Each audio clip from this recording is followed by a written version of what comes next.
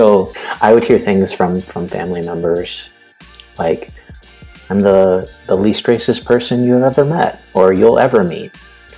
And that in itself is just, it's such a problematic statement. It's like on so many different levels. Pretty ridiculous. This is United States of Race, personal stories of how our earliest memories determine a lifetime of relationships. I'm your host, DB Crema.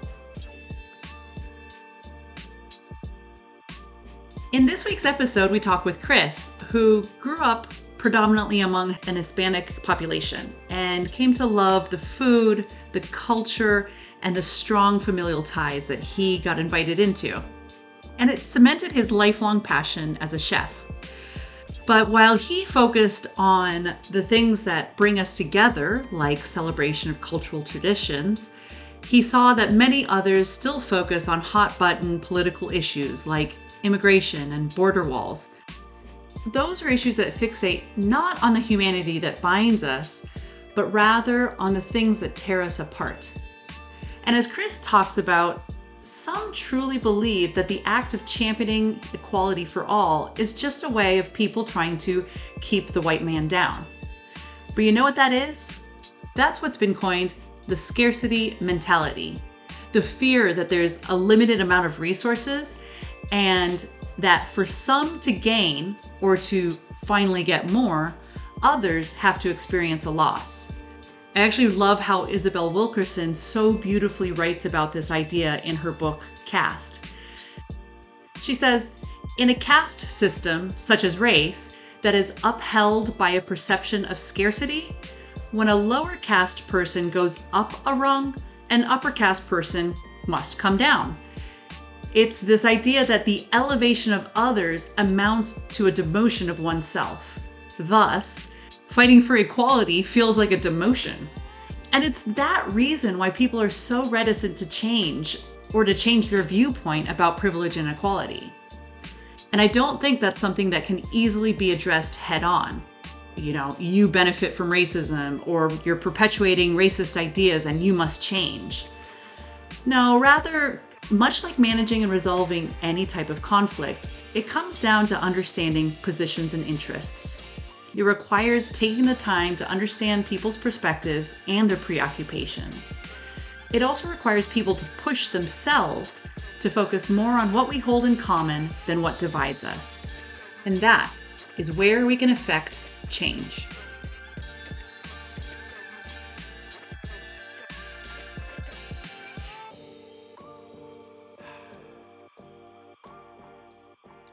When did you become aware of race? I guess the first time I can remember race being something of consequence, no surprise, has to do with food. Anyone that knows me will know that memories for me are highly connected to food and culture and identity. Before I guess I get into that, a bit of context. I grew up in San Antonio, Texas, so we could be close to family. Specifically my paternal grandparents. And their home was on the west side of the city. The west side of San Antonio had and still does a very strong Latin presence. Hispanic, traditionally Roman Catholic, multi-generational families under one roof. So outside of like the economic demographic, where we fell tax bracket wise, outside of having that in common, there were plenty of differences between my family and the neighbors. But I wasn't really aware of any of that before the age of 6. And around this time, my mom was pregnant, and I ended up spending more time with my grandmother at her home. And I would play outside and socialize with the neighbors. I can remember like chasing after loose balls. I can remember learning to play hopscotch and roller skate in the driveways. And then eventually I was invited in for meal times. And I think it was around It's definitely around a holiday of some sort. I think it was Easter. I walked into a scene of something I'd never experienced before. I was invited into this home. I walked into their lovely kitchen, and the entire family was gathered around this communal long table, and they were all taking part in this honored tradition of making tamales. You see young children, sitting on the laps of the next generation. Their parents, well, both generations watched the matriarch of the family working. She's spreading the exact right amount of masa, the prepared corn mash, onto these soaked corn husks, and then filling it with vibrant fillings, chicken and pork and chilies, and then precisely wrapping them into like neat little packages for steaming later on. And the first dozen or so were just like a demonstration for anyone who had never seen this before, the young and myself included. And then we would be invited, the newbies would be invited to roll up our sleeves, try our luck, and kind of earn a spot at the table. And I did, and not a very good job, of course. It's my first time doing anything like that. It was a crazy experience for me. And I think it was mostly just like the novelty of it all. So what was so new about it? Was it the tamales specifically that you were being introduced to this kind of new food that you didn't know? Or was it a scene with family that you were unaccustomed to? Before this experience in helping form the tamales, I didn't really know anything of the traditions or the family structures within the Hispanic community. I'd never seen any representation of that. And they took such pride in who they were, their cultural identities, their traditions. And I didn't understand any of that. I think partially because I didn't have a lot of that myself growing up. So this moment in particular, I think, stuck with me just because of this idea of culture really evident in this process that was happening in front of me. And I realized that my own culture, we didn't have anything like that. And then not only did I get my first taste of like family style, family secret tamale recipe, but I also got to, peek inside another culture and their beautiful tradition and be a part of that. That was super special. So like naturally after that, I would insist that our family should start making tamales on holidays and special occasions. And I would be met with a lot of comments like, it's actually not that easy. It's a lot of effort. And well, I don't have a recipe for that. And this would be much easier if we just bought them from the lady at work who sells them in the parking lot. Things like that. What I didn't understand was that, there was no real link to the act of making tamales for the rest of my family. There's like no real cultural significance, no ties to that act. And at that age, as far as race goes, I only saw the physical and tangible differences between my grandmother's neighbors and my family. And that was, the tone of our skins were different color. That's pretty much it. That was the extent of my understanding. And I didn't really grasp the larger concepts at play, like cultural identity or racial tension or division. And then also at that time, I'd say the overwhelming sentiment, albeit maybe a quieter one, of the people around me was that Hispanic culture was less than. And I guess up until a certain point, for me, it was fairly unrecognizable as racism, which is kind of the way of the world. It was just the way people looked at other people because they were different. I guess a fairly decent example of this would be, again, kind of revolves around food. There are a ton of of Mexican food restaurants in San Antonio. They're very, very common in the area that I grew up in. There's like literally one on every other corner. And a common phrase for something that ubiquitous that my dad would use is a dime a dozen. So like, there's a dozen of them. They're all worth, 10 cents. And that turn of phrase, I think, it very much summarizes the expectations of most white people in the area for their beloved taco shops. The expectation is that they're consistent and cheap. You'd hear comments like, it's all so simple. Why are we paying this much for it?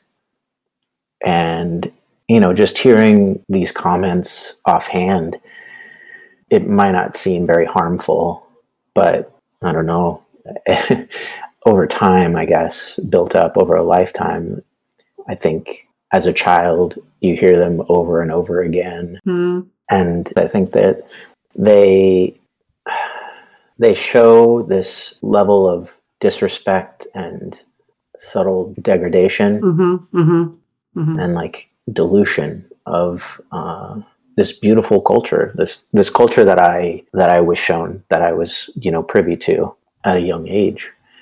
And how did that make you feel? Like, what did you think about that? So before I was able to make fully informed decisions on the ways of the world and how I stacked up to the people around me, I was essentially being fed these subtle lines of you're better than, or rather this other type of person is less than because of X, Y, and Z. And it's harmful. It may not be intended to harm. Just those little comments, they just add up to something, a greater threat, I guess. Do you feel like you absorbed? That kind of societal norm of distinctions on race and culture? So I think that over time you do start to absorb these ideas as you accept them as norms, as the way society works. That I'm clearly higher on a social scale than this culture because it's what I've been hearing, so subtly over so many years.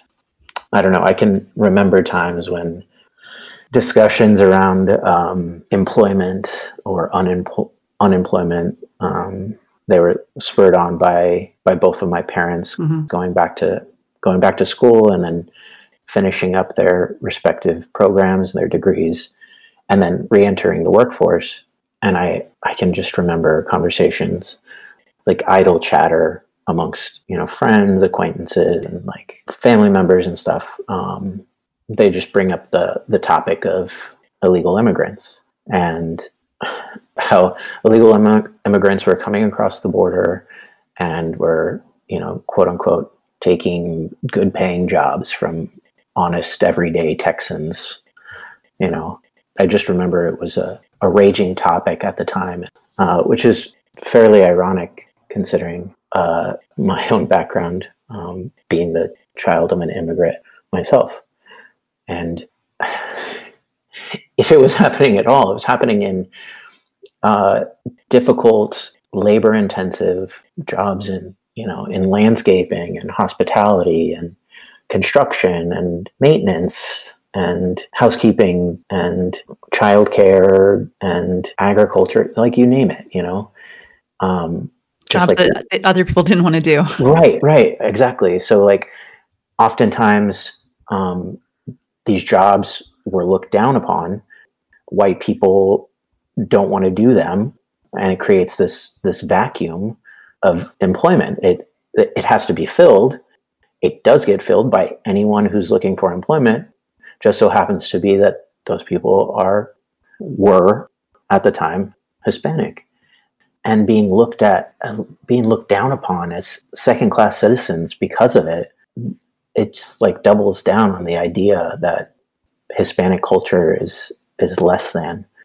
It's very hard to like come to terms with.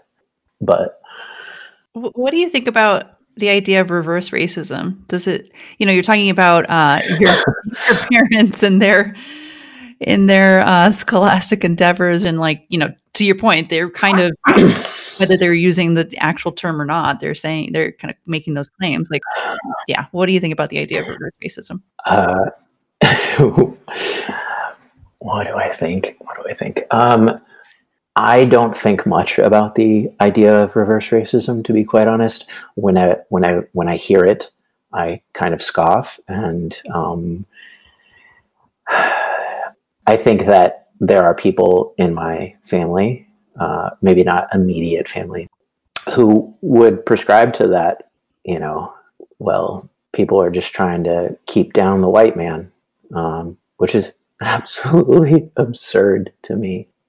I don't understand where this idea comes from and how you could be so delusional to like believe something like that. I just don't. I don't know. Why is it an absurd idea? Why is it an absurd idea? I think because I think it's an absurd idea because we speaking in the plural here for other white people have this distinct advantage. I feel like being born white. Yeah, I can't help that I was born white. No less than anyone else can help that they were born whatever race that they were born. But I don't think that there's this innate force holding me back because my skin is white. The way that history has unfolded, at least from my point of view, we've always had the upper hand. We've always had the right of way, so to speak. We're always starting not from behind, not with our hands tied behind our backs, to support the idea of otherwise, that we're being suppressed in some way, is absurd. I don't understand how you could view the world that way, I guess. But didn't you, you didn't say this, but No. Didn't you feel like a minority when you were a kid, spending time at your grandmother, your grandparents' house in a place where you were the only white person? Like, did that stick out to you? Like, didn't you feel? So the school district that I belonged to, I think, was, don't quote me on this, I believe was 15% to 20% white. And the other, what's the math there? The other 80 to 75% was something other than white. And so, yeah, there were times where I didn't understand why someone black or brown was being called a minority. In my young brain, I said, I'm in the minority here. I have a group of 15 friends. 3 of them are white.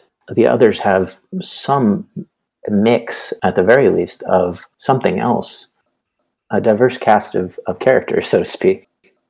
And that was something to contend with, but only for a short while, until I realized the actual way of the world in which I'm not part of a minority, certainly not in the power structure in society. I'm not a part of a minority.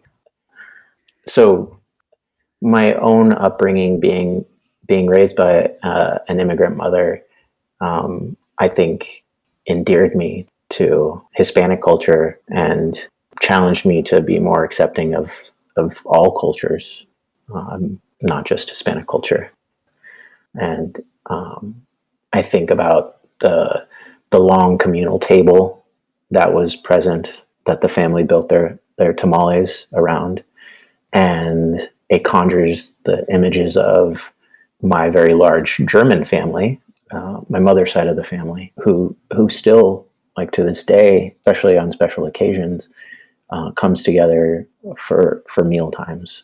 And I think about the matriarch of their family and the reverence and like respect that they showed as she, sat amongst everyone and passed along this tradition. And then I think about how that mirrors my own grandmothers, both of whom, took me under their wing in their kitchens and said, let me show you how to do this. Let me show you how to do that, to try and pass along some sort of cultural identity of my own. And I think my early learnings really helps me to understand and helps me to find like these bridges that can span the divides between people. Mm-hmm. I was thinking about that, and in particular, something you said about, you didn't have any control over being born white, and other people don't have any control over being born whatever color that they're born. And just made me think, like, what if one of these days we're no longer born into any race? Well, I think this may be a bit far-fetched, but I think that eventually, if the human species is to survive, there won't be any racial differences or divides. The human species, in a far-flung reality, thousands of years from now, won't be white and black. It won't be different shades of brown. It will be a homogenized mixture. And I find that pretty beautiful to think about, kind of hopeful, really, a hopeful thought that we could still maintain our identities and know where we came from, and that the human race is many celebrations of identity and still. See, this is why I write things down. You're doing great. I almost got there.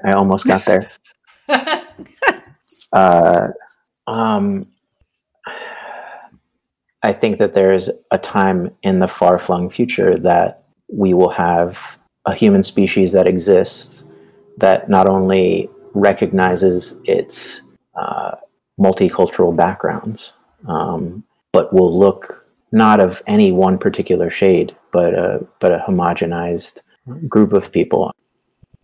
I think that's kind of what I'm trying to say. Yeah, I get it. When you bring up that question, that's nowhere on your list. Wasn't ready for that. But that's sincerely what I think about. Right. So, I mean, the question, it was a different way of asking, what would it look like if you could imagine what the world would look like if we no longer taught race, right? So it's this idea of like, if we were no longer born any race, because just the concept of race.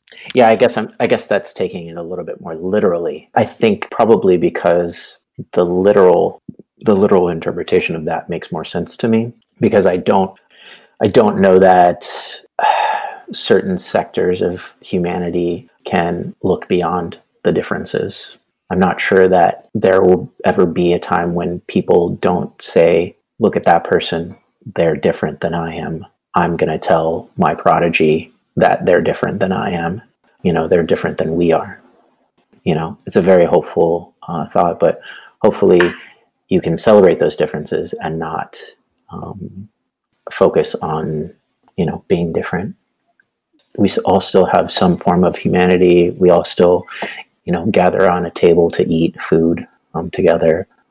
That we all have respect and reverence for our elders. That we all love and laugh and experience emotions in the same way.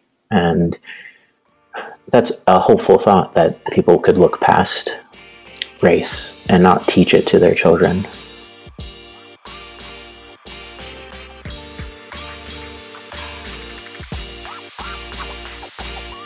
Thanks for listening to United States of Race. This podcast was produced by me, DB Crema. We'd love to hear from you. Send us a 1-minute voice memo with any reactions, questions, or stories you'd like to share. You can use the app on your phone to record the voice memo and email it to unitedstatesofrace@gmail.com. That's unitedstatesofrace@gmail.com. It might even be included in an upcoming episode. And be sure to hit follow or subscribe on whichever podcast platform you're listening. That way, you won't miss a single moment. Until next time.